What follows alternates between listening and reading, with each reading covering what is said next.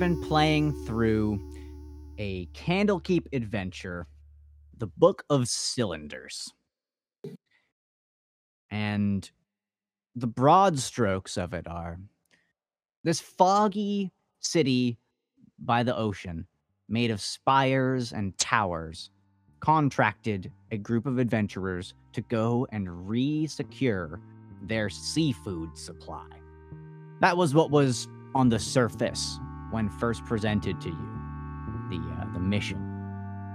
But after you got this book that told this story, and Pelk told you, one of the Avowed, that he was concerned that history was repeating itself. The involvement of your characters, and then over the course of the journey, deepened, and you learned more along the way. So if you have no context for what's going on right now, go back and listen to the first two. But you guys, go ahead and tell me what your characters and you as players remember, and what kind of situation you find yourselves in right now. Who wants to go first? I'll go. Boss Worm will go. All right. So I think Boss is feeling a little bit out of his depth, and maybe like images racing through his mind as he's surrounded and fighting off these snake people with his spear and shield, and maybe having maybe he didn't take the situation super serious at first, and just thought it was like some sort of, there was a fight going on, there was a hostile force here, but then seeing these creatures poison these young tadpoles in the spawning pools, maybe this like brings back some sort of flashback, like of a horror story that he was, or like some sort of myth that he was told like as a small child, of like, oh, there was this one time where like, all the tadpoles were poisoned when they were small, and I used to go to bed scared of a story like this. So I think Boss is kind of like freaking out and just in a panic, just kind of worried, and the images of the story of the temple and stuff kind of flashing back through his head, being like, what does this mean then? Where the temple? And just kind of like thinking really quickly while fighting. So, and you're surrounded on three sides by these humanoids wearing strange clothing that have snake-like features. Michael, why don't you tell us next about you, what you remember, and what Bobble remembers? Oh, well, I was just coming here looking for adventures and some cool weapons and stuff. Met Tunji, had crazy experience slaying crabs and running away from them, and then like set fire to that freaking a hut in town to distract them, and then rescued those hostages.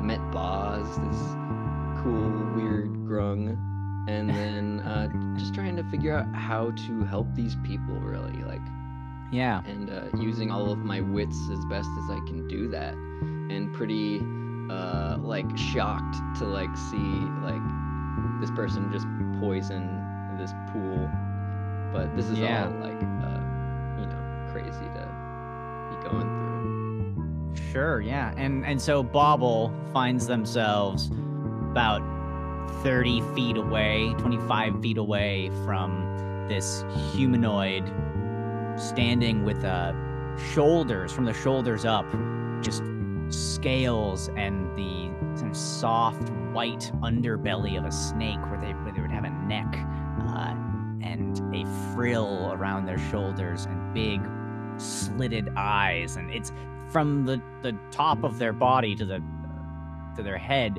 it is 100% a snake, and they've turned their arms into two great serpents with mouths where there should be hands, and they were where we really left off, right about to hit Tunji. And so Jesse / Tunji, tell us about what you remember and what Tunji remembers. Oh man, well, Tunji he's doing one thing he does very well in a situation that he never wants to be in. He as to his creed, he doesn't like to fight. That's not to say he can't do it when he's called upon it, but he's not very happy right now. He was super stoked to meet Bobble and socialize, and hopefully it looked like things were going great back at Candlekeep. And what began as a simple oh, hey, can you check this out, has quickly devolved into a really unpleasant situation for him. Yeah. And even with Bobble and Tunji and Boss being experienced adventurers, as wild as the crabs were, I'm sure Tunji and Bobble, if they get through this, they'll have stories that could easily rival their little crab venture. But no matter how many wild escapades you go on, how many experiences you gather traveling Kasur, seeing, the youngins victimized and really in this situation, that never fails to bring you down and really darken the situation. It darkens it for sure. And so one question, this was your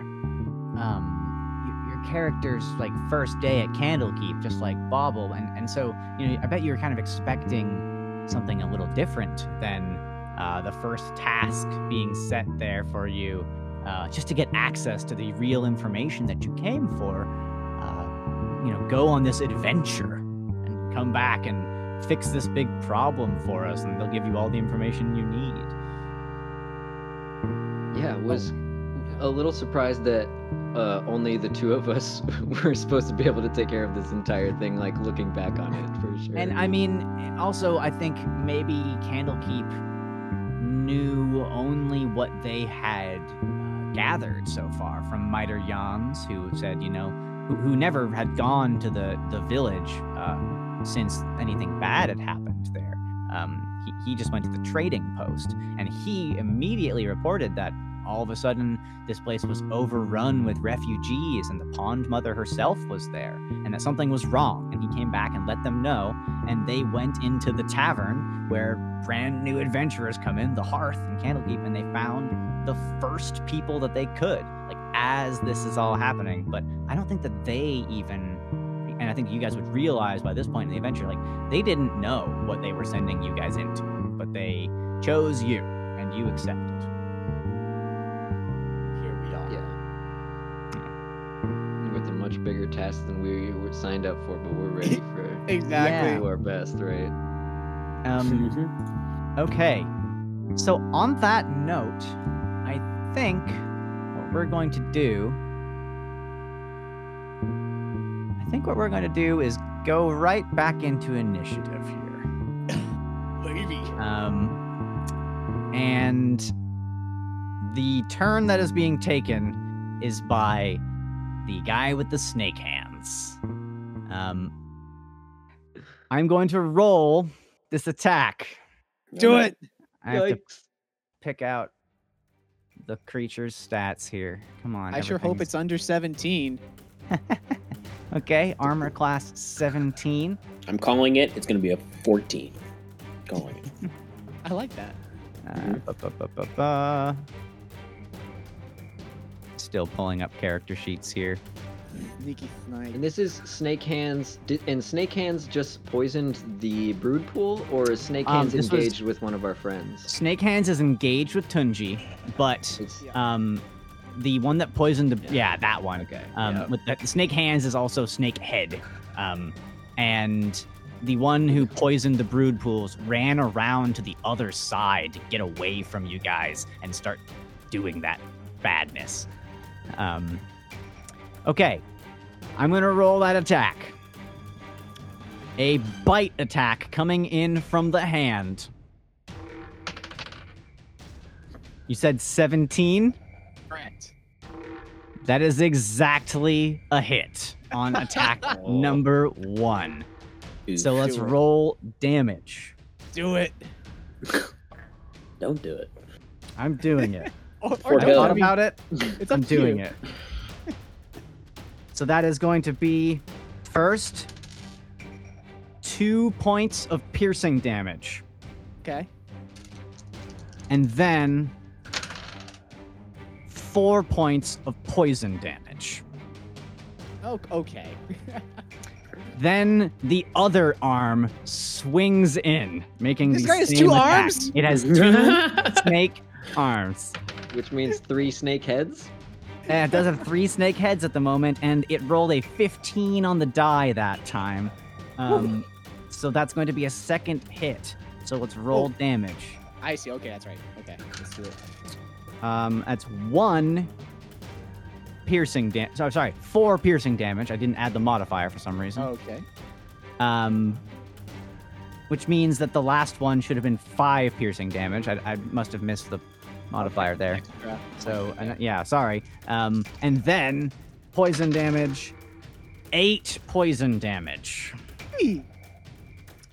And that will be the snake folks' turn there.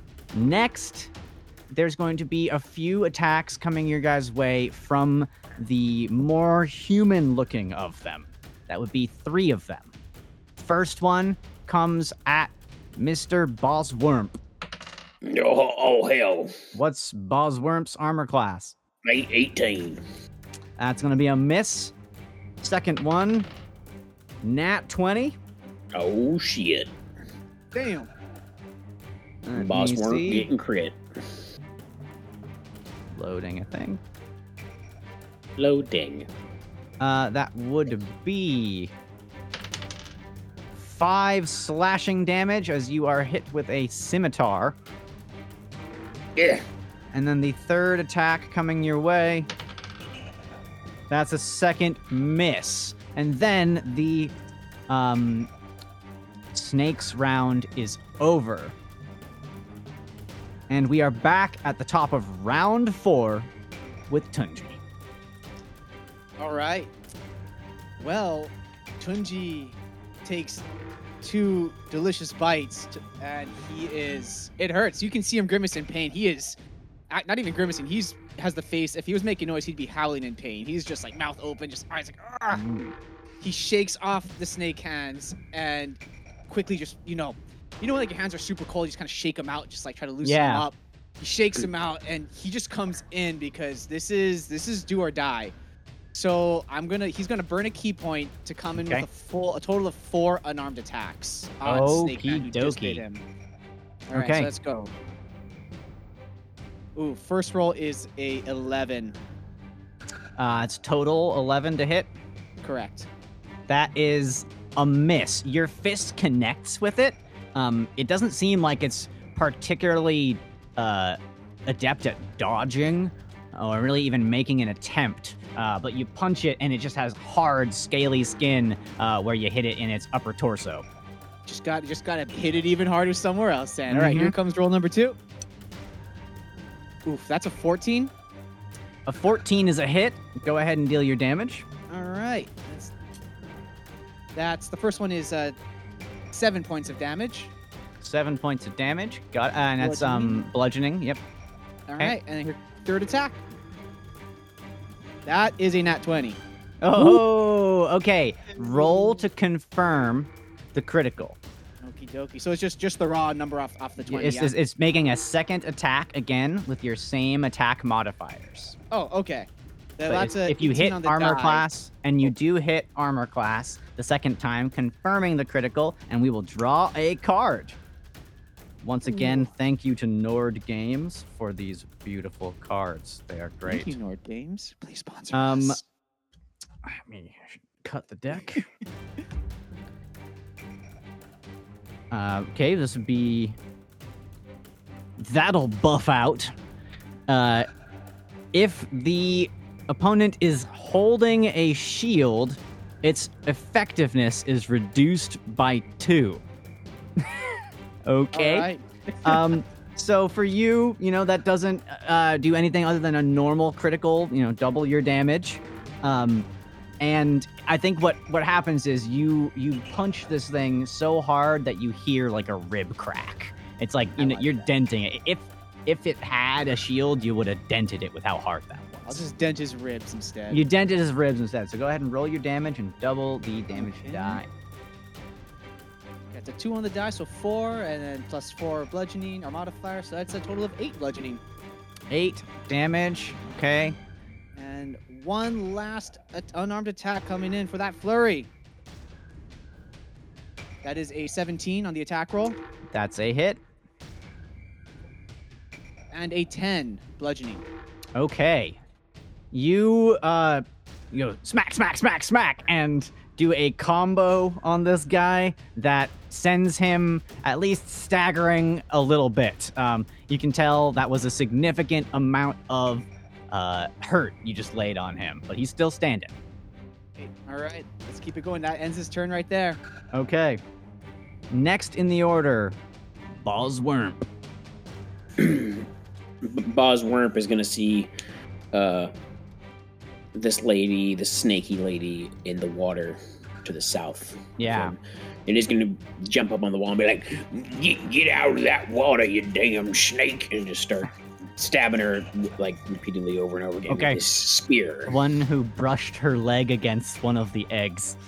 It's not very nice. This not is not nice. Not a bath for snakes. This is a bath for tadpoles. What is this? A bath for Bath snakes? for snakes. All right. First one is a 16 on the die, so that probably hits. That is a hit. Go ahead and deal some damage. And I will not be rolling the poison damage for this because I'm pretty sure they are immune to poison damage, so I just won't roll it. Go ahead and roll your damage. Tell me your total, and then I'll tell you what happens. Okay, so 8 points of piercing damage. 8 points of piercing damage. And then 6 points of poison damage. And 6 points of poison damage. If they need to make a DC 12 con save against that. If they succeed, then the poison damage just does nothing. Oh, I see. So they need to make a saving throw, and if they fail the saving throw, they would take then they poison. take poison damage? Yeah, because I'm a Let poison me frog. really read this here and make sure I understand. I've checked again, and you can see the poison even leaking out of the wound, but it just doesn't seem like, from your experience, normally creatures respond a little bit, like maybe there's a little bit of a nerve toxin in the poison that you use. And Right, so they would, it makes the them skin twitch would shudder or and something. Yeah, but you don't see any of the effects that you normally... I'm not going to make you roll for that. It doesn't seem like it's working on them. Okay. So that was a total of 10 damage, you said? 8 damage. 8 8 piercing damage? Sorry. Yeah. Okay. Then I will Sounds good. stab again with my second attack. Okay. That's a 12 on the die, so plus 7, so 19. Okay. That is a hit. All right. That is 7 points of piercing damage. 7 points of piercing damage. And then I shall smash the butt of Wartsbane into this thing's head, trying to drive its head below the water. Okay. With my bonus action. That's a 14 total. That's probably a miss. Okay. 14 to hit. Yeah. A 14 hits. Ah! They don't have very much AC, you say. It does not, it seems. 5 points of bludgeoning damage with the 5 base of additional Wart's butt. points of the bludge. Okie dokie. Also, this one, after a flurry of blows from Boss, looking a little staggered, a little bloodied. Next in the order, if that is the end of your turn, you're not going to take a move and provoke 3 attacks of opportunity for me? You know, I think I actually will. Oh, really? I'm going to move here. I'm and glad provoke I one attack asked. of opportunity. Okay. 1 AOO coming in from gonna, the like- one that you just hit a bunch. Yes. And what's your armor class one more time for me? 18. Yeah, that is going to be a miss. Okay. Nice. And they swing their scimitar at you, and it just doesn't connect. Just shing through the air. I think it's like I'm standing on the wall and they swing the scimitar and maybe it hits my shield, but I just jump Yeah. up in the air and get pushed Hit your off and shield like, and- jump back. Some of the water splashes from the pool, and maybe you guys shout at each other for a second. Rah! Damn you, scale face. All right. Then, as you deftly maneuver to the other side of 2 of them and help Tunji out, it is Bobble, Marble, Waggle, Topple's turn.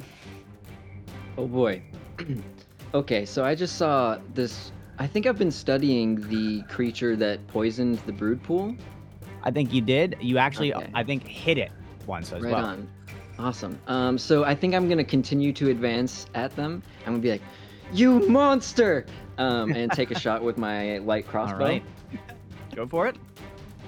Let's see. That's an 11 plus 7 is 18. That will be a hit. All right. That's a D8 piercing damage. Oh, not great. That's 2 plus 4 is 6 piercing damage. 6 piercing damage as Yes. thunk, a bolt lodges into her thigh, I'm gonna say. Heck yes. So that is my action with as I Okay. shoot that. I'm going to advance towards. I'm gonna get onto the other side of this big snake thing. Okay. And I'm gonna do it like after I yelled and hit the creature. Mhm. I'm gonna move there, but like kind of stealthily, and use my bonus Okay. action to try to hide in the space Okay. that the snake man Sure. is. You try to sneak up behind Yeah, the snake who is locked in combat with Tunji. Got it. and also Okay, go try ahead and to make me a stealth flank check with then. it. Heck yeah. That's not good at all. That's What did you get? It's a 4 plus like 3 or something, 7. Yeah, I mean, you Yeah, make your 7. best attempt, but you can hear, like even in the pitched battle noises, you can hear the crunch of little river stones and gravel under your feet. I think I described this area as kind of being like the Pacific Northwest, like a bunch of river stones are everywhere, and it's really hard to move quietly at all. Yeah, I'm trying. You're trying. Not You made that an effort. light-footed. No. But, so I will. As I'm creeping up behind him, I'm also gonna pull out the longsword that I have dragging on the ground behind me. That's probably also what's making some noise. All right. And all right. Yeah. reveals Blink, me. blink, blink. So I'm gonna be having a longsword out now. Okay, instead and of you a draw your crossbow. melee weapon. Beautiful. my Next turn. in the order, the snakes. You guys are doing good, I think, so far. It seems like We're gonna get bit to death. We're gonna get bit. you by might get people's bit to death a little arms. bit, but I feel like you're doing good. Yeah, I don't know if I made the right decision by coming in, but we'll find out. We shall find out, indeed. How bad is the one that I shot looking, by the way? The one that you shot is looking like they've taken enough damage to have blood running down their leg where the arrow, the bolt landed, and one before I think kind of clipped them, and they have like a torn sleeve on their purple robe. So they look like they've been hit by a couple of attacks by now. Awesome. Yeah, it is the Snakeo's turn. Snakeo numero uno, my favorite snake in this combat. You already killed one of them with the snaky heads. This one is going to make a couple of more attacks at this rude dude who punched him 4 times. Slapped. And and you got a couple of attacks coming your way, Tunji. Oh man. 17 armor class, right? That is correct. Let's see what we get here. First attack with a bite from the snake hands. It's a miss. And it snaps like right next to your face, but just not close enough. Second of 2 attacks. A 2 on the die. Ooh, lucky that man. turn. Tunji Okay, learned his miss lesson. He's and bobbing and miss. weaving. I think the second attack, what you see is the left arm of this thing elongates supernaturally. Like the snake is like slithering out from it, and it tries to like wrap itself around you, but you just get out of it. And Getting the hang of it. And then it like slinks back to be mostly a normal arm length, but like Mr. Fantastic kind of stretchiness. Okay, next up is the 3 remaining locked in melee with you guys. These 3 are going to all make their attacks. 2 coming at Wurmp. 1 scimitar, shing. That's gonna be a miss. And then a second scimitar, shing. A natural 20. Goddamn, they keep critting. They keep Oh, critting keep on Boss critting. Worm. So Why this are you would critting be- Boss Worm?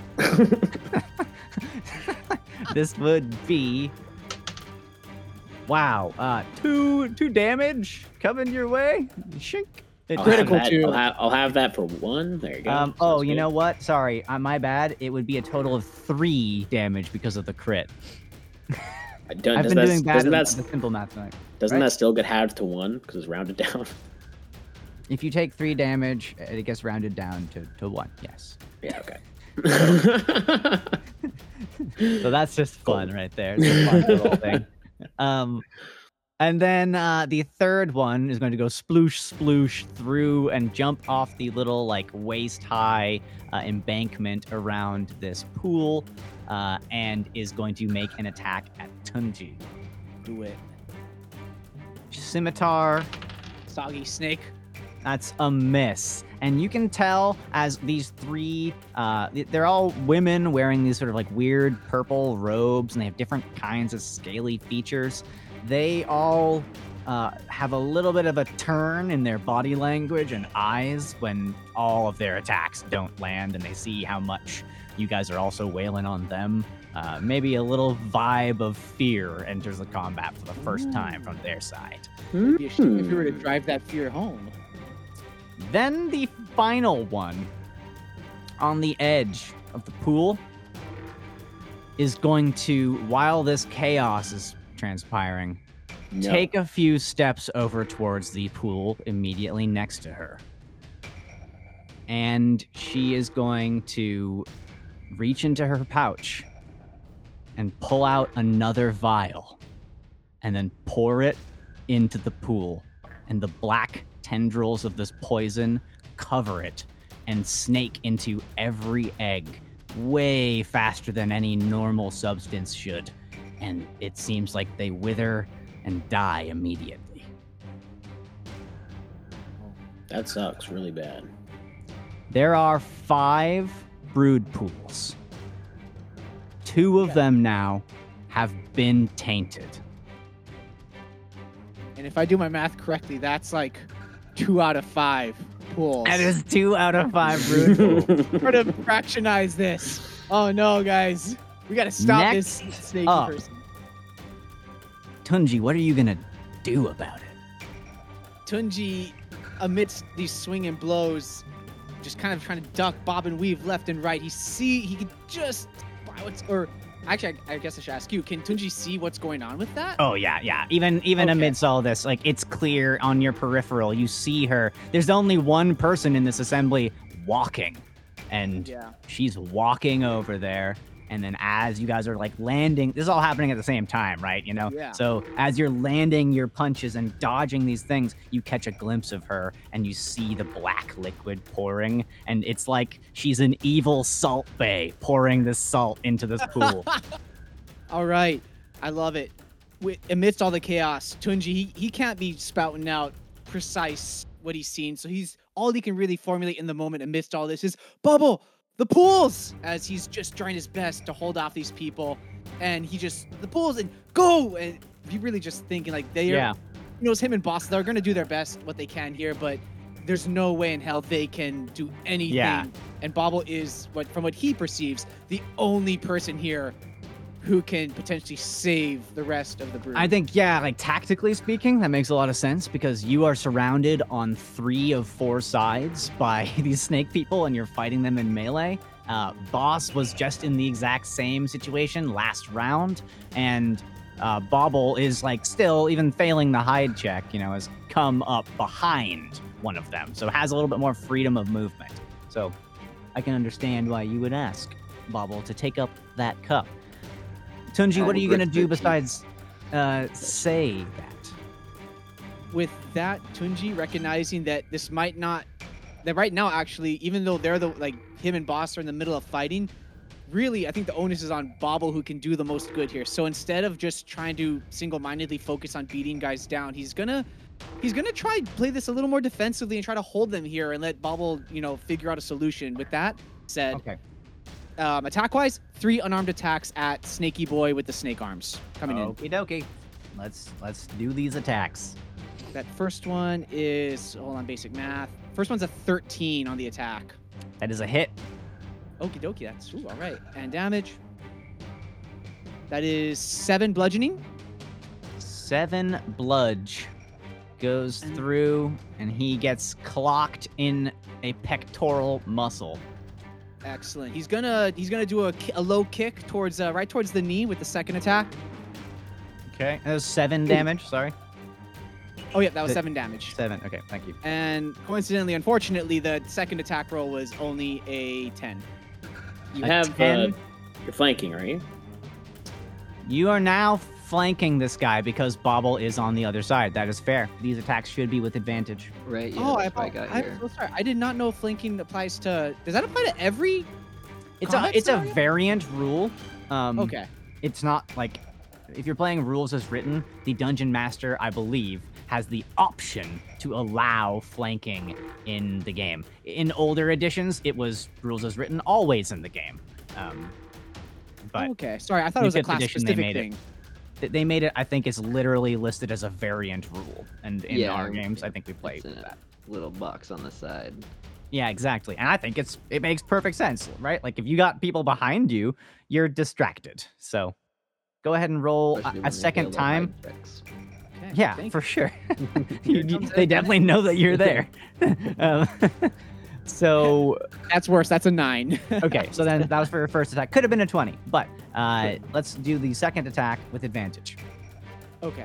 Oh wait, sorry. So I did the first attack for the 7 damage, and then I think that was the second attack right there that fumbled on both rolls, right? What were your 2 results? One was a 10 and one was a 9. Oh, it was worse than the 10. I gotcha. Okay. Yeah, that is not a hit. Okay. Right, that kick does no. He's locked down. He's firmly grounded. But here comes the third attack. We're Okay. going for a punch at the face right here. Okay. Oh man, that is that's a 12. A 12 is exactly a hit. Whew. All right, one more damage roll. And that's 9 bludgeoning.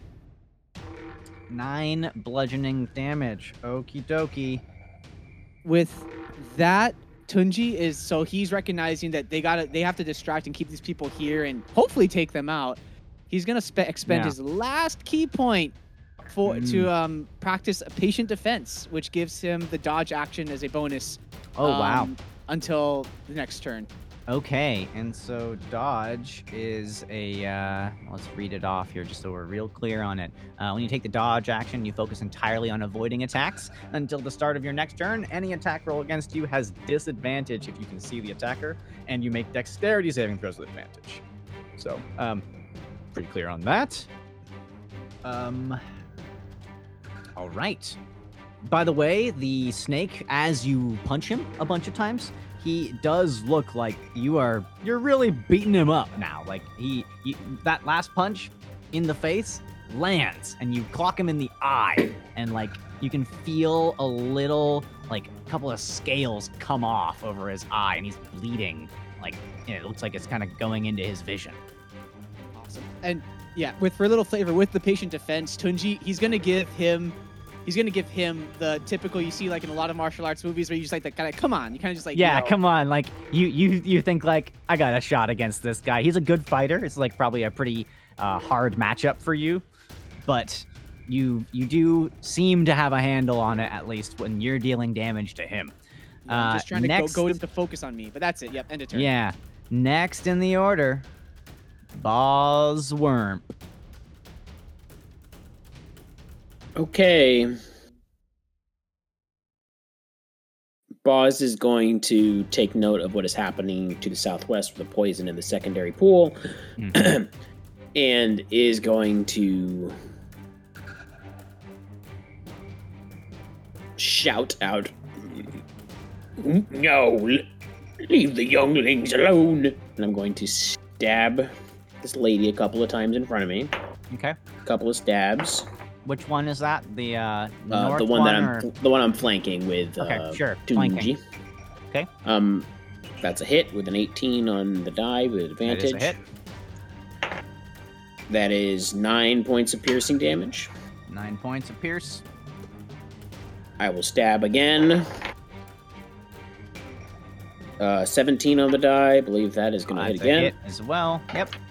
Deal some damage. 7 points of piercing damage. 7 points of piercing damage. Okay, and she's not looking good. I then will bonus action. I'll thump her with the butt. Thump her with the butt. That's another 17 on the die, so... That's another hit. And then that's 7 more points of damage, bludgeoning. Okay. You've got her on her last legs. Okay. I think just one more hit, one more solid hit, and she's done. And then Bosworp is going to run away. Okay, 2, that's provoking 1 3, AOO 4, right there. 5, away from one of them. 6, 7. I'm going to provoke from all of them. Yeah, you did just go by all of them. I replied too soon. I didn't see. Except for this bottom one. So all of the ones that you passed by. Yeah. So there's the 2 that you sort of like jimmied your way between, and then the snake boy. The one that's kind of clambered over the edge out of the pool does not get the attack. So first scimitar attack. That's a miss with a 4. That's a miss with a 3 for both scimitars. Yes. It's interesting sometimes how the die change things, you know? It's really... Almost is on the run! Suddenly this doesn't seem like such a bad idea. Yeah, right? If they had been 19s, you know, maybe their modifiers wouldn't be such a big deal, but yeah, okay. The third one, though, has the snake arms, and he's going to make an attack at you as well. Snake arms. Snake slinks out in your direction, takes a bite, and your armor class is 18. Sure is. That is an exact hit with a 13 on the die. He has a +5 to his bite attack. Mr. Exaxes over here. Mr. Exaxes. So first, you're gonna take 1d4 +3 piercing damage. Heck. That is 5 piercing damage. Okay. Then you are going to take 2d6 poison damage. Cool. 2 poison damage. All right, so yes, take 3 damage. Take 3 damage. Wow. Nice. Yeah, seems so threatening, and then it's like, wow. Oh, I'm gonna take 2 damage. I'm immune to poison. You're immune to poison too. This is an interesting matchup here. Yeah. You guys both trying to poison each other, and you're like, haha, that's Nope. cute. That's cute. Yeah. All right. Better luck next time, snake boy. And So you get bit, but it's just like, yeah. You can see that the snake mouth on his hand spits out whatever it bites into, like, ah! Grace. Yeah. Okay. True. So you move by these snaky boys and girls, and they bite and slash at you, and it's not that big of a deal apparently. Yep, and I'm free actioning, gonna raise my spear at this other one that's poisoning the youngling. He's gonna be You're moving towards the poisoner. I got you. You're fucking dead, you goddamn snake. All right. Next up, I believe is Bobble Waggle Topple. Okay. I just watched Boz skater by and get snatched by this thing a little bit, so it looks a little distracted. I'm gonna hiss to Tunji. I got him! Punch this guy in the nuts! And give him assistance if possible. Okay. It's a bonus action for me to give help to an ally within 5 feet of me. Interesting. So that is my bonus action, and I will just run the heck over there as far as I can. Let's see, where's the button? So I have 25 feet of movement. I can get to there with 25. So I'm like running halfway across this thing, trying to get to this person. So I'll use my action to dash to get there. But I like this. I'm just reading over, and for the action economy here, the help action in this case is going to aid a friendly creature within 5 feet of you, which he was within 5 feet of you. He was exactly 5 feet away from you. And you feint, distract the target, or in some other way team up to make your ally's attack more effective. If your ally attacks the target before your next turn, the first attack roll is made with advantage. So as you leave and you no longer give flanking, you still allow him to attack with advantage. For his next attack roll. Or his next one attack. Entire turn. Yeah. But still, like, that tactically makes some sense. And I just wanted to highlight that for people that are not staring at a map right now. Yeah, sweet. I appreciate I that. love it. Yeah. Thank you, Bobble. Yeah, that was very convenient. So cool. I'm halfway there. Okay. As I'm like halfway there, I'm gonna begin to I'm gonna sheath my longsword awkwardly. All right. Probably this is why I'm kind of moving slow. And I'm going to pull out my net and use my action to get all the way to right next to her, in front of her, in between like where other pools are. Yeah. And I'm just gonna be holding that net ready to throw it on her if she goes Gotcha. anywhere. One thing to visualize is these pools are not that far apart, so it's not that hard to get between them. You know, you're moving like across 30 here, and feet? it's like 30 feet 25? apart. Yeah, and some of the pools are directly adjacent to each other, while these ones I think are actually the farthest that any pools are from each other. It's 30 feet. I'm getting in between her and all the other pools with my net. Got it. Yeah, makes sense. Good that's my turn. move. Okay, next up, the snakes get to go first. We're gonna Mr. Bitey Hands, as he will be known. He's gonna do Bitey Hands at Tunji. Yeah, I just established basically anything coming at him right now has disadvantage. Yeah, I know. I don't like that. It has Sorry. disadvantage attacking you, and you have advantage attacking it. All right, so. Wow, you really needed that disadvantage because it did roll an @20 in there. Oh God. Okay, so, and what's your armor class? 17. Yeah, it is a hit still, though. Okay. Okay, I'll so take a regular hit that over is a crit hit any day. 1d4 plus 3 piercing damage. 1d4 plus 3 piercing damage is 7 maximum piercing damage on you. Ooh, okay. And This then is spicy. 2d6 poison damage. Hope you get as good on this roll as Che did with the snake eyes. 6 damage. Oh man, Tunji's he's in awful condition right now, man. He's Awful condition. He's trying to hold it down, but he knows he's doing it for the greater good. Yeah. But we'll see. Keep him Okay, coming. it has one more attack, and it's going to make it. It's going to, just for pure flavor here, it's going to take a kind of like arcing side step, just to like show off to you a little bit that it knows martial arts too, and it assumes a stance, and then it lunges at you with one of its hands. Roll. Wow. Okay. And again, you needed that disadvantage because it would have hit you, but instead it misses. Ooh, God. Okay.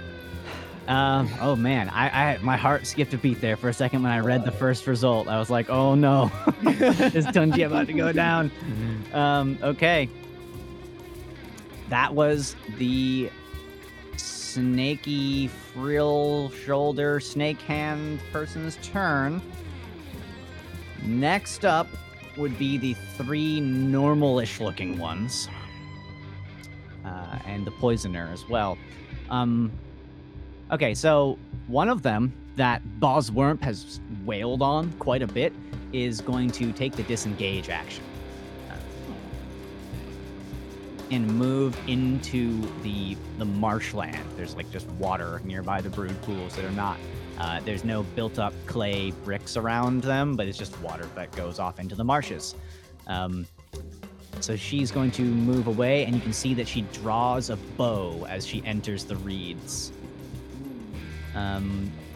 The second one that is next to you, Tunji, as well, is going to take a step into this brood pool and just sort of splish splash over some of the eggs. And I think that she's not in a state where she's able to really figure out how to move away over that terrain without provoking an attack of opportunity from you, because it is a little bit of like just directly climbing over a wall like right behind you.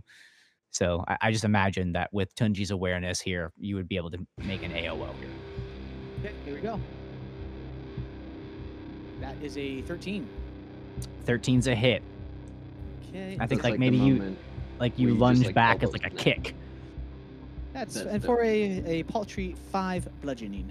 5 bludgeoning damage. Still though, you kick her and she does her best not to just fall into the brood pool completely. And then is going to use the remainder of her movement to get away from you.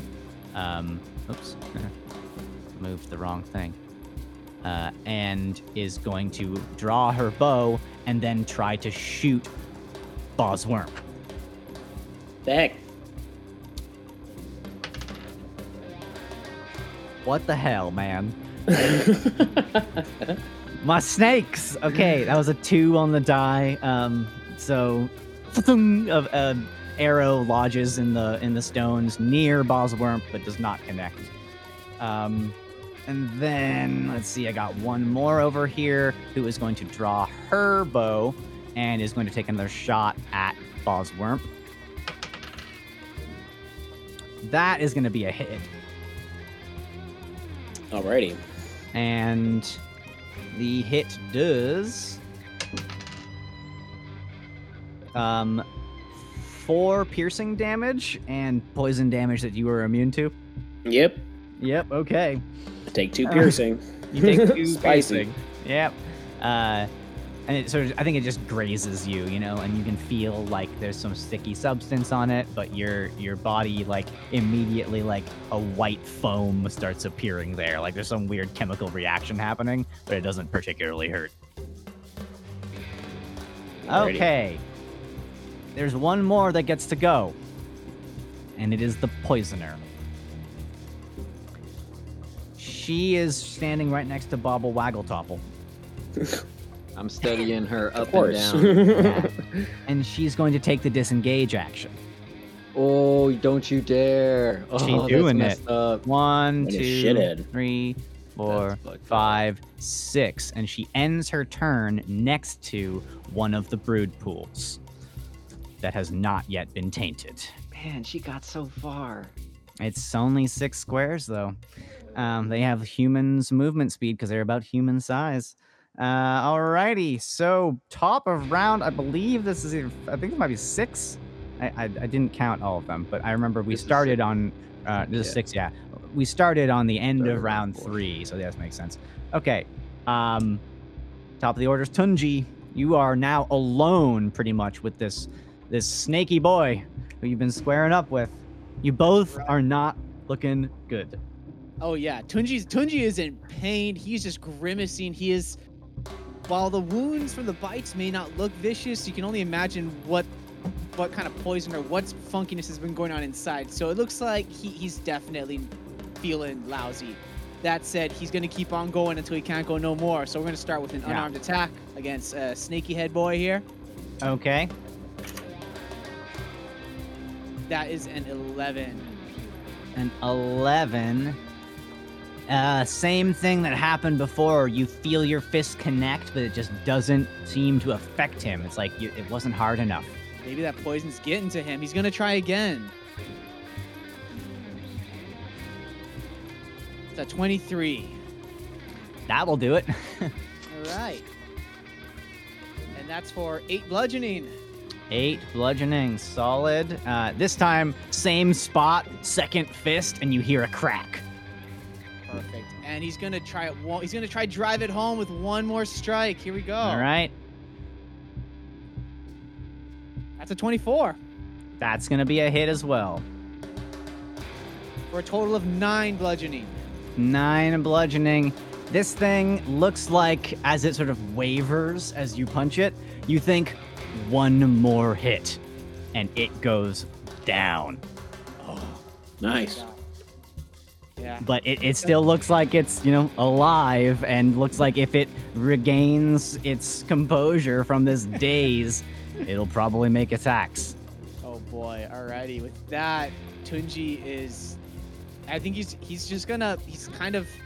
a little overwhelmed. So he's gonna just kind of honestly turn and face towards these other 3, just not knowing where or how to approach this next round of combat. So he's just got his hands are up and he's ready, but he also kind of looks like shit, to be honest. Yeah, but you limp back like a couple of feet, and just like look between I these like that. oncoming.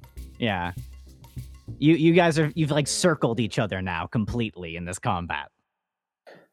All right, Um, yeah, that's the end of his turn. And it's all happened within this like 15-foot square next to this brood pool where you guys have been on the edge of a marsh, on the edge of a pond, and the edge of a pathway. It's intense. Okay, next in the order is Bosworm. You have an interesting opportunity here. You are between two very high priority targets, I would say. The poisoner and the person who might, in the next attack, kill your friend that you've just made, who seemed the one responsible for saving you from this nightmare. So you have a decision to make. What's Bosworm gonna do? Oh, God. This is why I loved when I read this combat. I was like, that's a good encounter.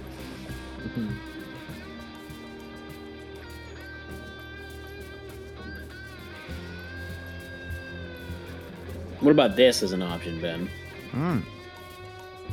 I'm going to turn around to Tunji, and I'll be like, duck, and I'm going to huck my spear back at the snake that he's fighting. I have to say, yeah. from an action movie standpoint, I love that option. Yeah. Yeah, right, so make that attack roll, a ranged That's attack. dope. 14 on the die, so 21 to hit. Yep. Okay. All right. How much damage, Che? 9 points of piercing damage. And Tunji, as you square up with this thing, ready for what you think might be your final moments. What is this weapon that you're using? I It's a almost spear, called so you I just Bart, hucked my boss. I huck my spear at this thing. You huck your spear, and it just lodges itself square through the back of this thing's hissing throat, and it dies. Oh man. All right, so Okay. as it does this, a red mist rises from its body, Oh yeah, this coalesces shit again. around me, and I gain 8 temporary HP. Wow. And while and That's Tunji just strong. looks back with pure gratitude, just like like absolute Oh, man. relief for the moment. Like I still have no idea who you are, but thank Yeah. you. That's one strong frog right there, is what I'm gonna say. What a cool moment. And then I'm going to. Oh, this is horrible. It's I'd pretty probably bad say. here.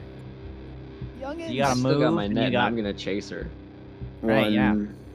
2, 3, 4, 5, 6, 7. So Bosworm will then turn and then just chase after the poisoner. Okay. Moving your full movement speed, and now you end your turn about 15 feet away from her. Yes. Trying to see if there's anything else I can do here. I don't think there necessarily is. I mean, you don't have any more attacks. You made one attack. and it was Well, only- I threw my spear, so Oh, and you don't. I don't know your whole build, you know. So. yeah. Well, the spear is the only weapon I had. It was the only one that I got back, also. Gotcha. I mean, Shoot, wow. there you go. Fair.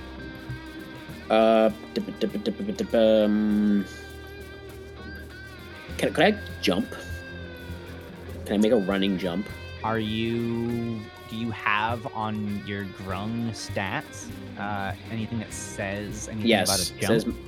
It says my long jump is 25 feet Yeah. and my high jump is 15 feet with or without a Yeah. running start. So I can tell you definitively whether or not it's this way in anybody else's games. In this game, especially in the Kasur campaign, you can definitely use a jump as part of your move action, if that makes sense. And you can Within the bounds of your movement? Or like no, beyond it can extend it, but it is it can be up to my interpretation sometimes a check to be able to accomplish it that can change the results, as well as if you have a long jump or a high jump trait, you are more able to do certain kinds of jumps at the beginning of your movement, in the middle of your movement, at the end of your movement. I think what you're doing though, Che, is you are a frog person, moving your full movement speed and then doing the long jump action, right? Yeah, that'd be the idea. So I think that though, like, don't you guys agree that just like kind of makes a certain amount of sense? That like a frog person has extra jump, and so at the end of their pat pat pat pat pat jump, that's how they move, really. Absolutely. Yeah.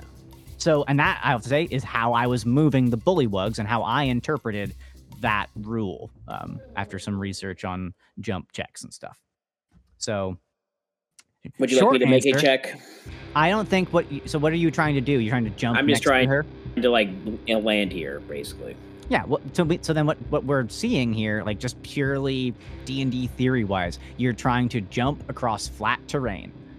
With there's no gaps under you. It's not raining and slippery. Isn't like it's a straight up you moved and you jumped. So I don't think there's any check involved. But what does your jump distance say? 25 feet is what it says.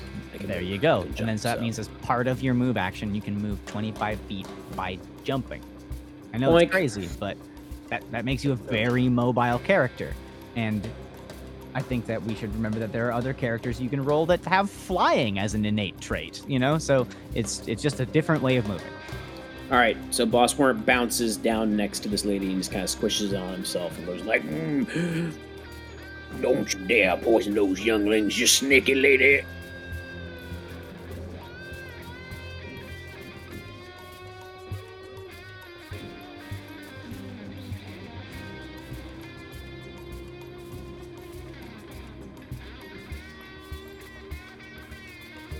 So I have intelligent fighting, which allows me to, when making an attack or damage roll with a weapon that I'm proficient with, I can use my intelligence modifier instead of strength or dexterity. It's how specialists that are obsessed with weapons work. Gotcha. Your knowledge of weaponry. You are a armchair knight. Yeah, exactly. That's why I like Bobble Waggle Topple, like with the huge sword, just hardly wielding it but knowing how to. And knowing tactics and stuff. Absolutely. Yeah, got it. All right, so go ahead and make that style of a roll. Cool. For the record, that's how I've been doing all my attack rolls. I think we've even done with this before, but I am also just stupid and don't remember things. Carry on. You DM a lot of games. I do. I rolled a natural 18. That'll do it. I mean, yeah. Okay. So then what happens when the net connects with her? Is there a mechanic? She's restrained, I believe. She's restrained. Let me read the int, which means her speed is 0. Let me read the actual deets on a net. A large or smaller creature hit with a net is restrained until it is freed. A net has no effect on creatures that are formless or creatures that are huge or larger. A creature can use its action to make a DC 10 strength check, freeing itself or another creature within its reach on a success. Dealing 5 slashing damage, AC 10, also frees the creature without harming it, ending the effect, and destroying the net. But so, while she's restrained, a restrained creature's speed becomes 0, and it can't benefit from any bonus to its speed. Attack rolls against the creature have advantage, and the creature's attack rolls have disadvantage. So it can still make attack rolls, is what I was getting at there. And the creature has disadvantage on dexterity saving throws. So it can attempt to, using, for example, her scimitar, to cut herself free with an AC of 10. Is that what it was? AC of 10, yeah. Got it. And it has 5 hit points. That's... it would need to do well, I think, on both accounts to be able to do that. And then it would still be right next to both of you. So she looks like... oh shit when that happens, as you like a weighted net grabs her and she fumbles a little bit as it weights her down to the ground. I say to Boz, light her up, and step over to this side to get a little bit of orientation using my last 5 feet of movement. And I guess that's my turn. That would be me giving him assistance help action, but he's already got advantage to attack her. Okay, so advantage is implied here. You guys have it in 3 ways right now. Yeah, cool. That's my turn. All right, and then it is their turn. What remains of them, and I'm gonna tell you, from a purely meta standpoint. You have one pinned between two of you in a net that looks like she's got an arrow in her leg and an arrow that grazed her arm and tore her garment, and she's bleeding quite a bit, but not dead. There are also 3 more of these. They kind of look like, now that you've been engaged with them for a little while, like these robed cultist snake women who were with these weird snake men that were like buff and shirtless and hyper masculine, weird sexual thing going on here between them is what you've kind of picked up on.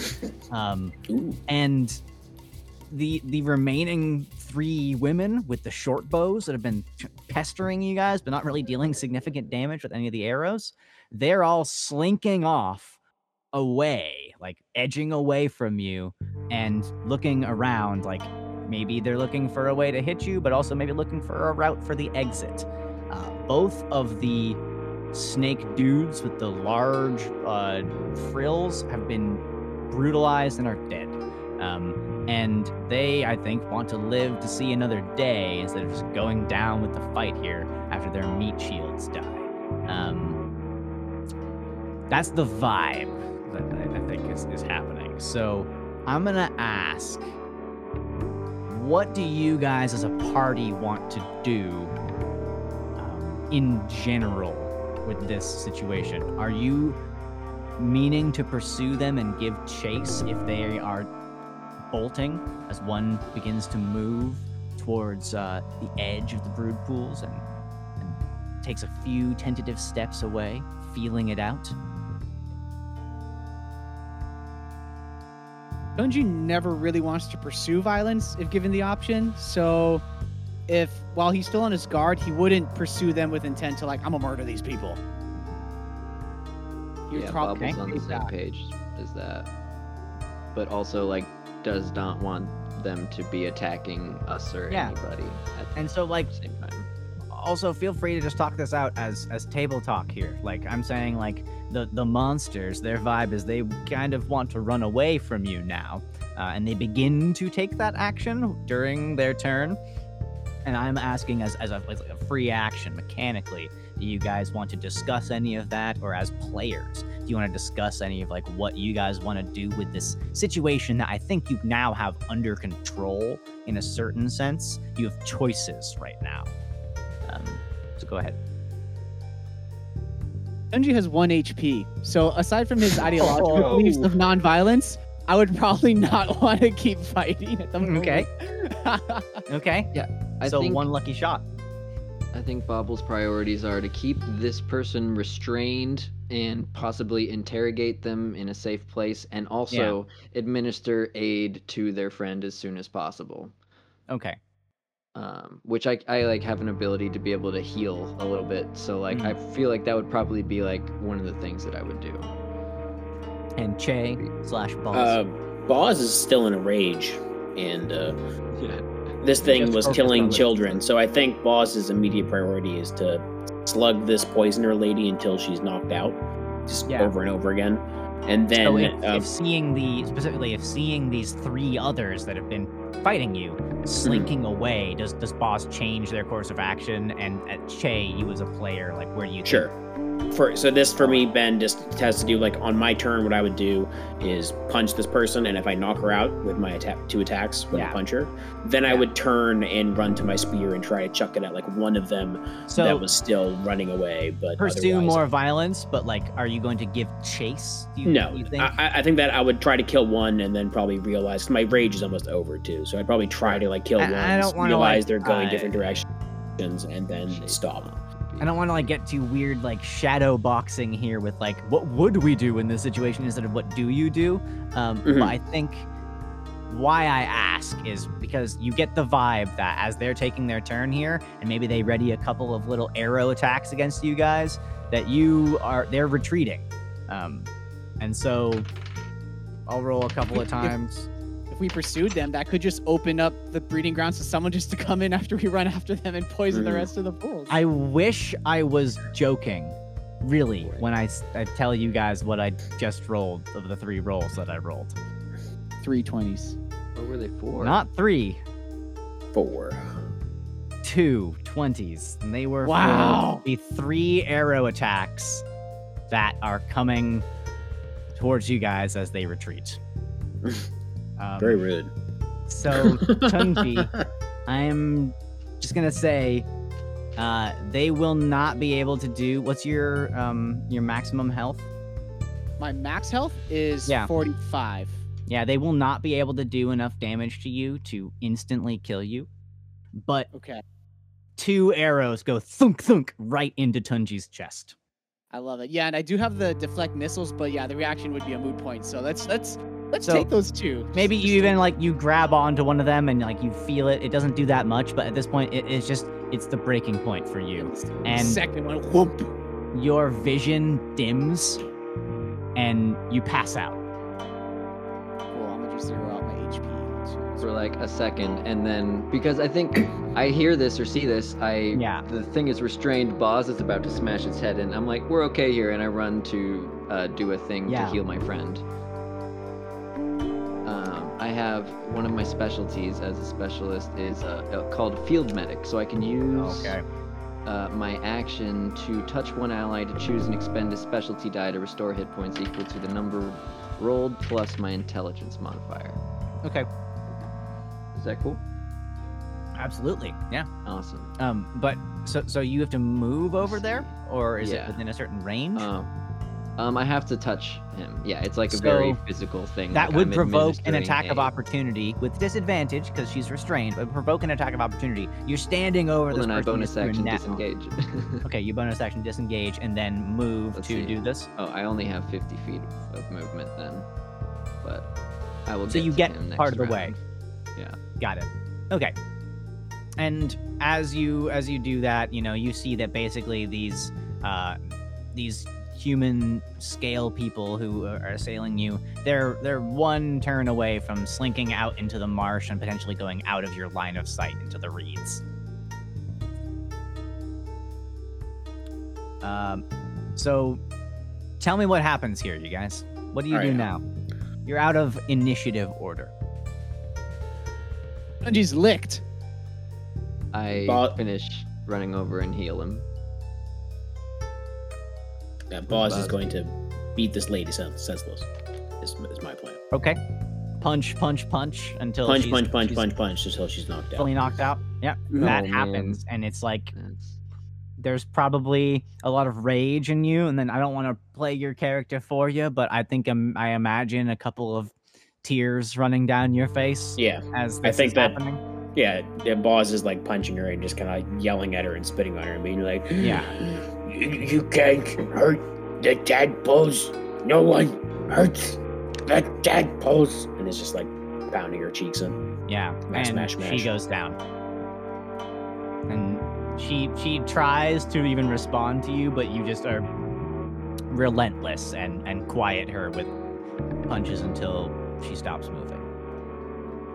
All right, then I think that I was at like 7. I was at 8 rounds of rage, so probably goes away at that point. Okay. And the scene is now Tunji passed out, a couple of arrows in him, Bobble standing over him, attending Yeah, him. I come crashing down and how does this work? Let's see. I probably it's like some sort of like actual medical thing. I don't know whether that would be like stopping the bleeding or like I don't know. I do some sort I think of in this case, smart like thing. putting pressure on the wounds and like Yeah. taking out a kit of like first aid stuff. Maybe you Yeah, I like have definitely have like a little bandages potion that and isn't stuff. like it isn't like a healing potion, but maybe it's like real world medicine you have. Yeah, I in think I your have some bag. herbs to stop the bleeding and stuff, and to dim the pain and stuff, to like bring him Yeah, back to exactly. consciousness and stuff. That exists in a magical world where you have healing potions. Like there's like penicillin exists in my Yeah, or opinion. like The bad example, like the equivalent of a milk of the poppy, to give him to numb the pain a little bit, get him out of any shock he might be in, and stem the bleeding. stem the bleeding, like anticoagulant herbs, like these things yeah. exist. So okay, Tiger Balm. Cool. some So tiger you balm, get you back do some acupressure, 6 and then you hit read his points. horoscope. Yeah, so you see Bobble like doing this, and you got 6 hit points. Okay. Awesome. Specialty die. And so I Tunji think, just just grumbly. Mm. for the moment, though, I think you're unconscious as this Okay. aid is administered to you, and like maybe you regain some dim vision, and you're like, but a couple of moments It's pass, yeah.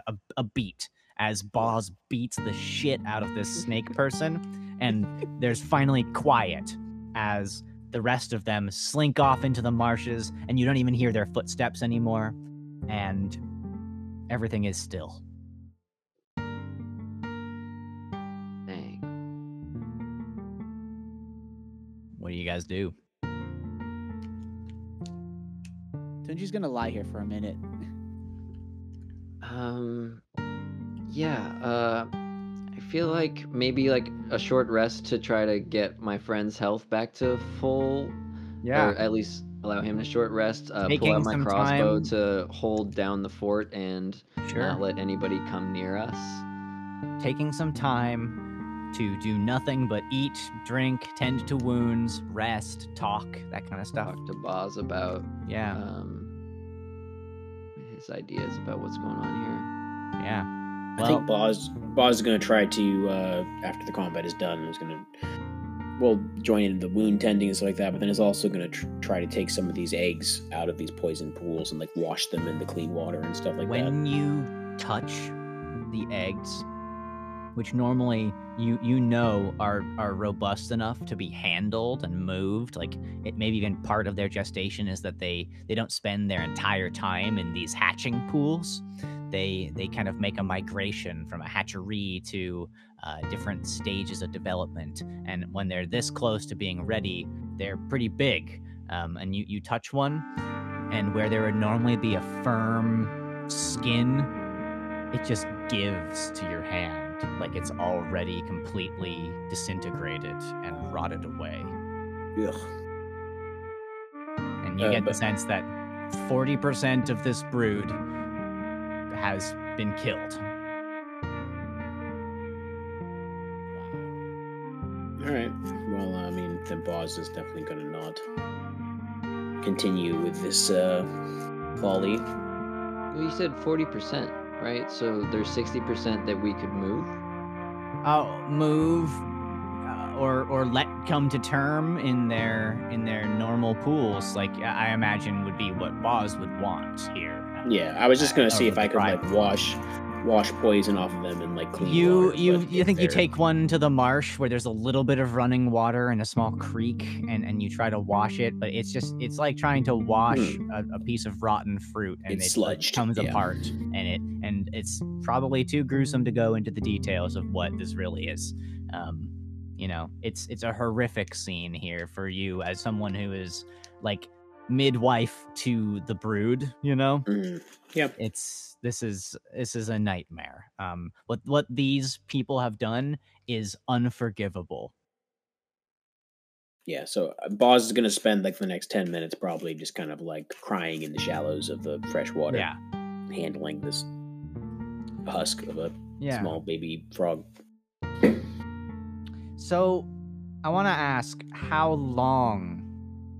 It doesn't matter to me. I'll tell you this, like, just purely metagame wise, like, there's no mechanic that's going to punish you for taking longer right now. How long do you guys wait here? No one comes to attack you. There's no movement. The refugees that you rescued seemed like they just split and no one's here anymore. The entire place is just abandoned except for the three of you. And the unconscious one. Seems like it would be good to find a place to long rest. What was that, Jesse? Yeah, and I was thinking I was gonna say at least an hour just for Tunji to be like, feel comfortable standing on his feet again after being, beat down. But sure. I mean, if there is no time limit, like maybe a long purely rest mechanically, I don't want to give the impression that like, if you don't do something right now, something even worse will happen. Like, you have no information also in the story to indicate that is true, right? Yeah. You're just here.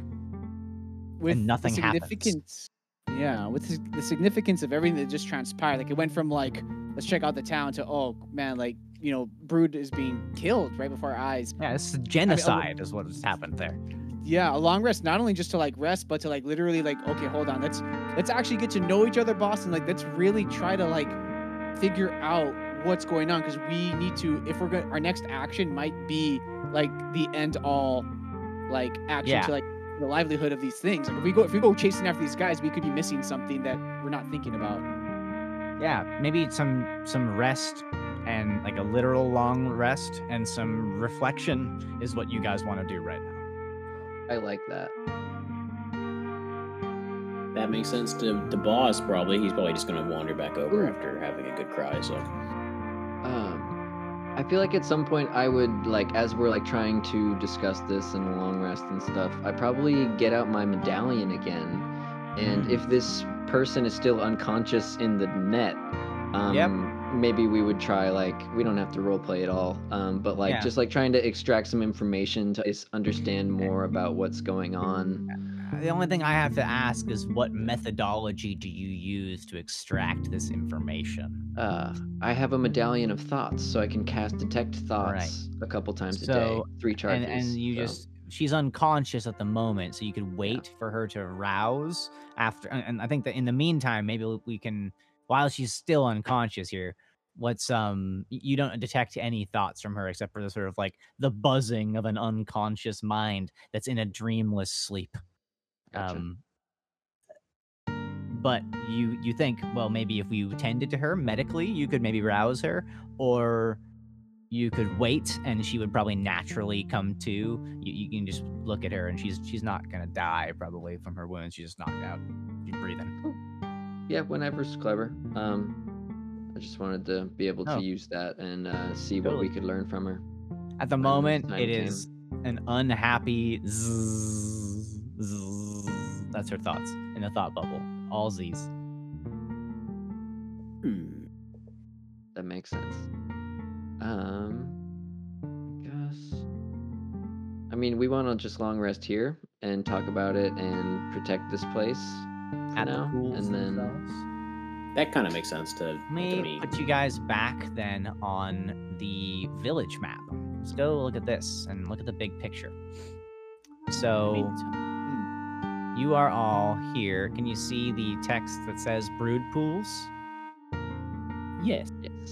Nope. You are all here, near the river, right? The enemy went off into the swamps and the woods. There are some houses and other structures that look like they could be storage or crafting kind of areas. That are nearby to you. You can see there's a dot here, there's a dot here, there's a dot here. These are all buildings.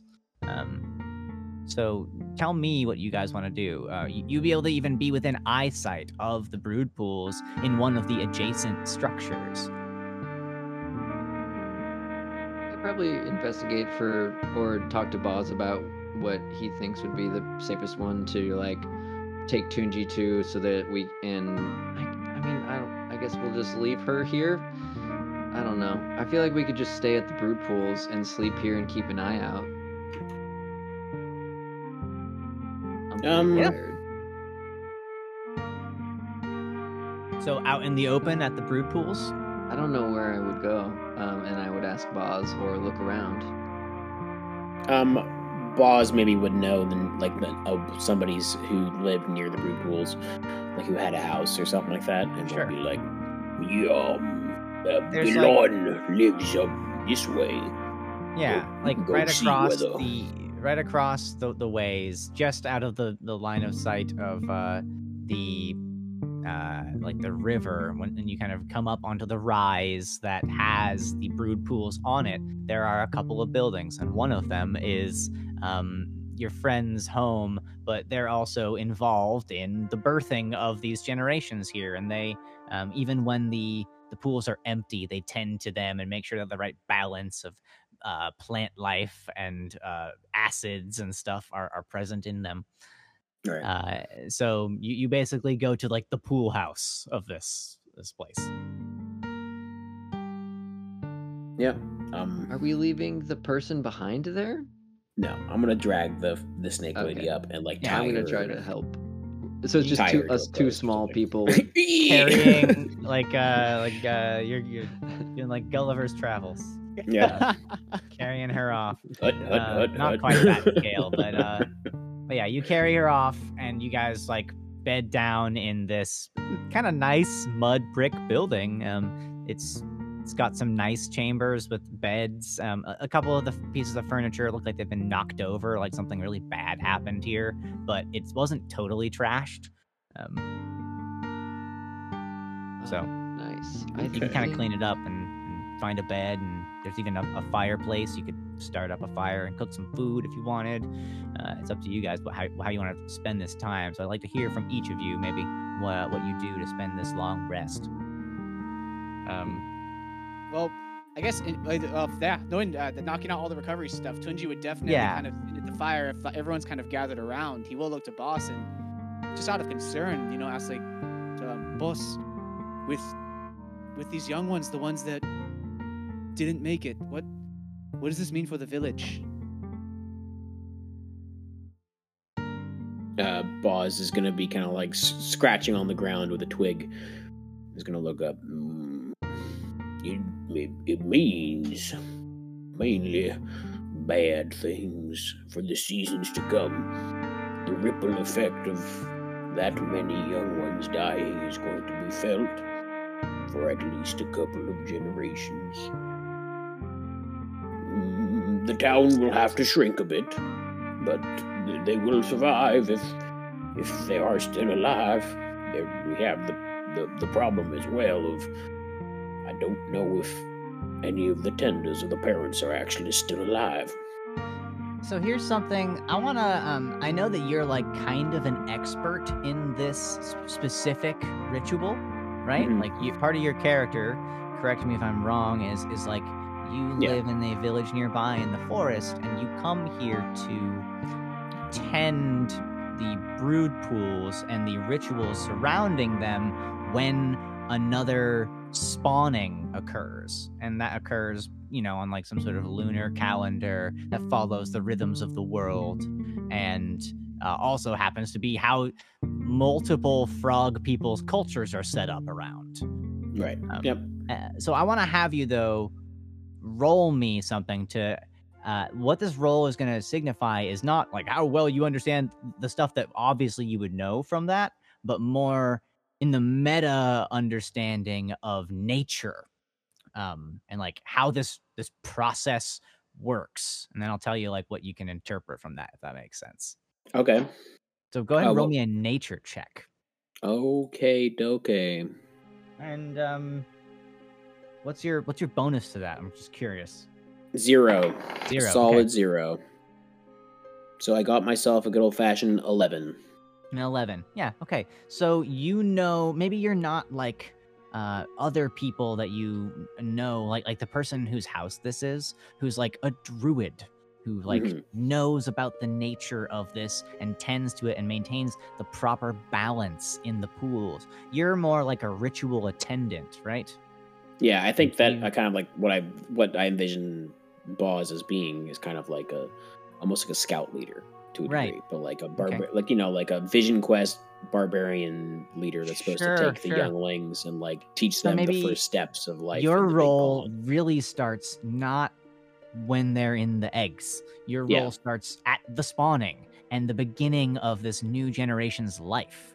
And that makes a lot of sense. And so you don't really know exactly about what this means like biologically for the pools, but you do know the general mechanics of how batrachian creatures, from bullywugs to grung to gripply and other amphibian creatures, a lot of them have a mechanic where they have a single matriarch who is the one who will lay the clutch of eggs for that brood. And then once they are fertilized and they are ready to be implanted into the habitat that they're going to grow to term in, then certain conditions need to be met for them to mature into sometimes different kinds of frog creatures. But you know that the way generationally things work is that there's like usually a queen, almost like a beehive in our worlds. And she spawns generation after generation after generation of new frog creatures. And one thing that you know that I'm not sure if you will tell them, but I know I want the listener and I want you to know is that these creatures, the matriarchs of these tribes, all the different types of amphibian people, they can live to be incredibly old. You don't know how old the pond mother here truly is. But her brood has lived here and actually nearby in the old village, which is now abandoned, just as this one seems right now. They've been here for before the stories of your people begin. Right. So that's what you know, even with an 11. I don't know about some of the mechanics, but you know the gist of the story because this is also your life, you know? Mm-hmm. Yeah, so I think that I would probably just communicate this kind of like what I was saying before to a degree, though. Like, it's probably kind of fairly abnormal to have this many young frog people die at one time. Right. So I'm like, from the way that I understand it, purely as like a numbers thing, I'll be like, well, this is just gonna ripple, right? Because then there's when these frogs get older, there's gonna be way less of them having baby or like being able to have babies, right? So or just being able to provide less resources for the collective and the effect that that's gonna have on maintaining. Like, if you think about, like, imagine if a beehive had a 40% of their next generation of bees die. How much honey can they stockpile for winter before they can't, there's complex generational economics at play in these amphibian species that walk the world of Kasur. So there you go. That is a beautiful National Geographic. Tunji, he soaks us in, and he's somber. He just kind of like, looks down to the fire and just nods like, wow, like, holy crap, this really is a big thing for these people right now. Yeah. Okay. I think otherwise Boz will probably be spending his time maybe wanting to talk a little bit about the temple and telling his companions here like what he knows of it and maybe like some myths and stuff that he's heard about it and stuff like that. I think playing off of like what I was talking about earlier, like maybe some childhood horror stories or something I used to hear about the temple or something. Mm-hmm. Okay. Just about the, like, there was tales of frog people or grung going there and then having their skin poisoned, but in a way that's not good, that's not normal or something like that. And so when they would shed, it would when they would eat their own skin, because that's what frogs do. Yeah. They would die and then they would kill themselves. And it was like a bedtime story, and I always kind of assumed that it was not a real story. A molt that kills you. Yep. Oof. But maybe it is real after seeing this crazy poison that these things have that kills the baby frogs in their cocoon, their little tadpole eggs. Speaking of which, I feel like I would definitely want to make sure to take all of the poison from the person that we're carrying around. Oh yeah, you guys want to loot her? Check that out. Yeah, I would want to loot her for sure. Okay. Yeah, fully. And you definitely find 7 more vials of poison. One of them shattered on the ground as you guys got her in the net. She was packing heat. She had enough to do more than enough damage. And these are black vials of poison that you don't know what it is, but it is obviously quite potent. There's nothing special about it, though. I mean, it does radiate some kind of magic if you're looking at it in that kind of way. Like even just looking at it for a moment will tell you it's not something to trifle with. But if you want to investigate how it works, that's another matter. Yeah, I would be very curious to like if they're I would, because this seems like it was pretty bad, and knowing the stories that Boz is telling us, and I would just want to know as much as I can about it. So I'd be curious to see if like there's some way to either reverse the effects or to understand more about it in some way. Yeah, I think that these questions cross your mind, but unless you want to describe to me the manner in which you're going to test out your theories about it, I'm not going to make you make a check about it or anything. Well, I guess I could have mentioned this earlier. I have like an herbalism kit. I don't know what's in an herbalism kit. Let's see. I'll stop talking while I look. Okay. We can come back to this. I mean, it's good to know that you're like, I would like to research this poison. But I think that that's a process that even your character, Bobble, becomes kind of aware that like, well, I can't just like expose other things to it. You're like even afraid to open it. You don't know what would happen. Is it something that has an aroma that could knock you out? How did they administer it? There were so many things happening when that was, it's just like, it seemed to supernaturally snake between all of those eggs in the span of a second or two. So... yeah, if there's no ability check that I can make about it, then I guess there's not really... if you want to describe to me what you do to learn more about it, I will entertain the notion. I am looking at it and thinking of all the lore and stories that I've read about and heard of and stuff. Just like so racking my brain to think of things that are similar to this or the opposite of this, or I guess like tapping just into your knowledge my brain, yeah, and like if I could identify it in any way, like does it look familiar, and do I remember anything that seems like it? What you know is that seems magical. It definitely seems magical. 100% seems magical. What you know is that you've never actually seen a poison like this in person ever. It also seems to be really viscous. Like when you move the vial in your hand, it's thick. If you'd like to make me a history check, I can tell you what you would know about poisons. Do you have like a proficiency bonus from the herbalism kit or something? Not exactly in that thing. That would probably be like an alchemist kit, which I might be proficient with, though. I just might not have any, so it doesn't matter. But I might be proficient with alchemist kits. Actually, I am proficient. You are? So if you're proficient in alchemy, then I think... so that gives you your proficiency bonus to checks related to alchemy. This would be like a history of alchemy kind of check, you know? Like you're trying to tap into the knowledge you have about how poisons are created. Yeah, because this... yeah, and maybe poisons there's that have a existed book, and poisons that... yeah, that I read about the different kinds of poisons. So go ahead and then make me a history check with your proficiency bonus, whether or not you're trained in it.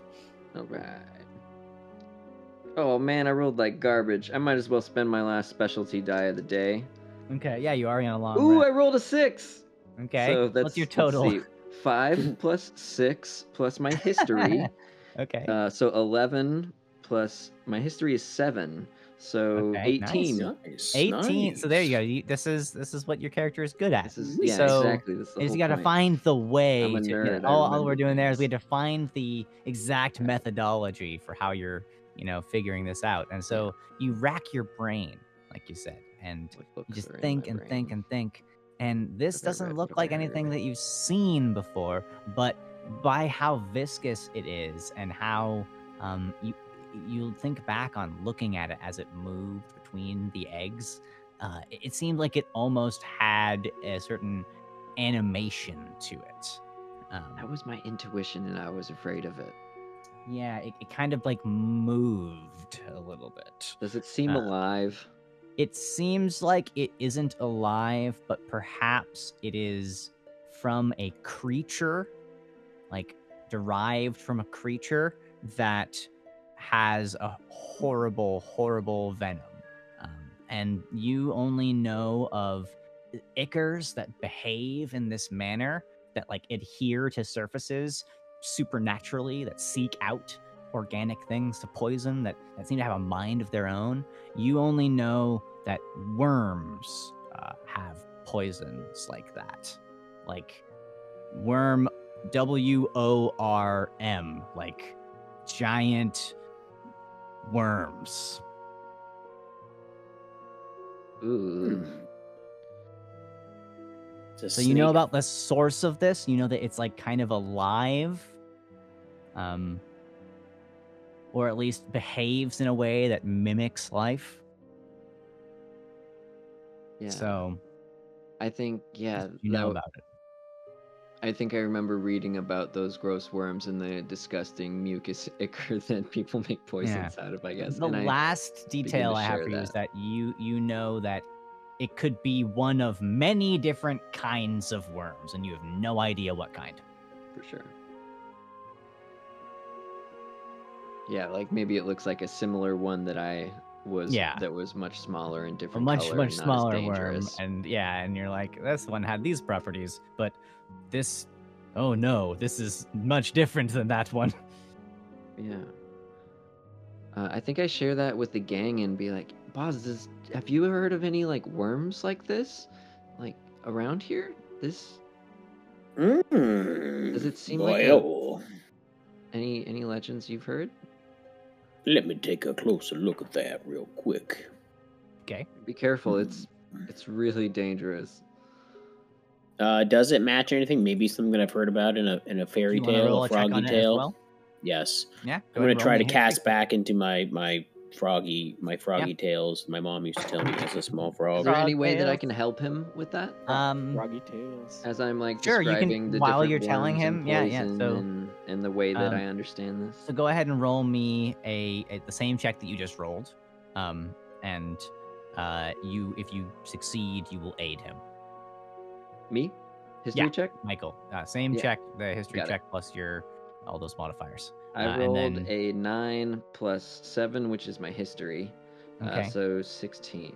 16? Okay, so you do aid in describing this process. So that's a +2, Che, to your... Okay, so I rolled a 14, so I get a 16. So you have a 16 as well. Okay, so with a 16, what you know about this, like, and poisons like this, and based off the story about worms and the idea of, these snake people wielding this, you do know that, there's like this fairy tale that the ancient temple near your little village, generations ago, before anyone that's alive now, there was this conflict between peoples. And as you tell this story to the two of them, as Tunji's regaining consciousness and you guys maybe have a little meal together, you guys can't help but remember the Book of Cylinders and what it said, and how this folk tale that this grung is telling you is an echo, an oral history of the same thing. And you remember that part of the triptych was snake creatures and snake-like humanoids encircling the temple, and the Gripply in devastation and disarray, mourning underneath them in these images. And you think like snakes are, they come in many shapes and sizes, and you wonder is the line between a worm and a snake in this story such an important distinction? I almost feel like it's time to wake up what's her name and probe her thoughts now and ask her about old worms and stuff. As this is happening and it's nighttime and the firelight starts to kind of flicker and you guys all really start to bed down, one of you takes a watch, and you see Bobble, maybe you volunteer to take the first watch and watch over them. Maybe they'll wake up and they do a little bit, just enough to. They have 1 HP, and they're just dreaming, and they're dreaming of this beautiful still water, and you get this feeling of just stillness, and this image of the water, and you sort of like wait for this image to change, and as they're in this peaceful one thought, and then something moves under the water in this huge arcing ripple, and that's all you get. Would I be able to probe deeper as per the spell? Sure, read me the text of the spell now, and we'll see what you can do by Yeah. probing deeper, because this is what she is currently dreaming, as she's still mostly unconscious. Yeah, I don't know how the save would go and stuff because she's sleeping, but let's see. You initially learn the surface thoughts of a creature, what's most on its mind. As an action, you can either shift your attention to another's creature, or attempt to probe deeper into the same creature's mind. If you probe deeper, the target must make a wisdom saving throw. If it fails, you gain insight into its reasoning, its emotional state, and something that looms large in its mind, such as words. Reasoning, emotional state, and something that looms large in their mind. So let's do that. Go ahead and make me a. I have to make a wisdom saving throw here. DC what? Wisdom save, yeah. And then, like, if there's any way that I can, like, subtly try to get her to think about worms and stuff, maybe, after some time, because I'm, like, concentrating on let's this. first... Oh, God. Okay, I think that you don't need to... Wormies. Imagine trying to trick somebody into thinking about worms. I think you're not going to worm your way out of this one. Oh, God. I don't think that you need to compel her to think about worms, as she rolls a 7 on her wisdom saving throw. And you probe deeper. So what you see, remind me of the 3 things. I already forgot them. You gain insight emotional into its state, reasoning, emotional state, and something that looms large in its mind, such as something reasoning. it worries over, loves, or hates. Okay, reasoning. It just thinks. It thinks in its hazy, unconscious dream. I wasn't ready. I wasn't ready yet. Don't take me now. That's all it's really thinking. It's like it wasn't ready to die. Then the and it seems kind of just confused about its whereabouts. And the emotional state, that's sort of that confusion and pain and just fear. And then something that looms large in its mind is where it thinks it's going. If you are on death's door, you tend to contemplate things, if you can, about what maybe you are even hallucinating, or maybe you are seeing and you don't know if it's real or not. And what she is seeing as she slowly stabilizes and regains a little bit of health, she's seeing what the closest thing you can ascertain is maybe this is their god or their afterlife or something like that. And there's this great serpent beneath the waves, and she is thinking about that.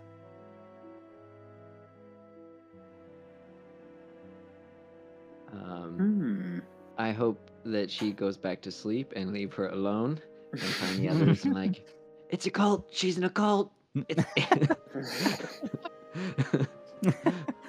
Accurate, I would say, probably. I don't know for sure, but I feel like that's what Bobble is thinking for sure. Sure. Once I finish my watch, if you need me to make any perception check or whatever. No, I mean, I'll tell you, there's nothing that happens over the course of the night that ticks anybody's box when they're taking a watch. The night passes. And does anyone else have anything else they like to do during this long rest? I think Tunji, going back to the discussion about the worm, Tunji wouldn't have much to chime in. He'd probably suggest that maybe his own master may know a lot more, having been more traveled than him. But he's totally wrapped with their discussion and like just kind of soaking it all in. But beyond that, he's bushed. He's definitely gonna chill out for the night. Okay.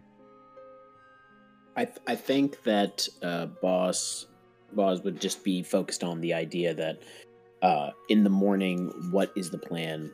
Where are they going from here? And kind of pointing out that like it seems like if we're going to find out what is going on, that we're going to have to go to the temple.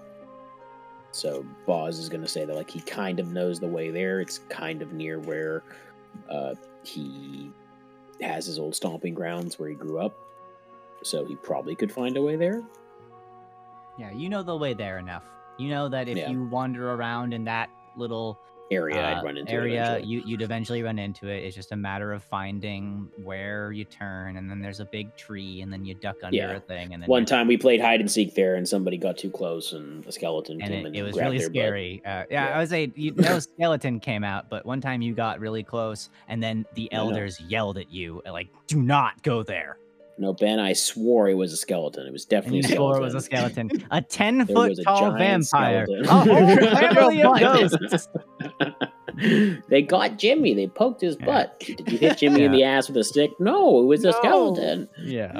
So, but yeah, that is the vibe of the old temple near your village. Yeah, and where there's a cult, there's a cult center of activity. So I think at least it would befall on them. Like, oh, if Bobble can deduce there's a cult, then clearly they're operating out of somewhere. So that's. I'll add also that the Pond Mother, through Miter Jan's and Bobble's translation device, the Pond Mother communicated to you that these friendly scaled ones that were with her at the refugee camp that used to be the trading post, that they had come under good terms. And you guys even fought alongside briefly some other snaky people when you first set fire to the hut. They had come on good terms. Just friendly snake people in a village of frog people. And they wanted to do an excavation at the temple that would yield, as they said, great wealth to the frog people. But they even promised them to build, and I quote, spires as tall as that of Candlekeep. That seems a little ambitious. It was ambitious, but the Pond Mother seemed convinced and had let them in. And then something happened, and then there was screaming in the night and fighting in the streets, and darkness came. And now here we are. The excavation at the temple has been underway. The village has been abandoned. You guys saved the brood for now. 60% of the brood. 60% of the brood you saved. They are alive. You can see them, and there's no visible threats nearby. As far as you know, you are the only help that is coming. And there may be more of this cult off in the temple. It's a very good assumption. So I want to know, as the morning comes, and you guys are all back at full HP, you got all your stuff and things back. What's the plan here? I'm gonna whoop some snake ass. It feels like that, yeah. Yeah, I feel like the plan is to go check out this temple. I feel like, just full table talk, like I feel like there's a central piece of a central artifact, or just like a central missing thing that we're missing to decode like what really happened there. And I feel like it's probably at the temple, right? But how do we, I guess we gotta go there. And through the mists, high above the brood pools, we see the abandoned village. And beyond, a single stone structure emerging from the woods. And our party will explore it next time on Strangers Rolling Dice.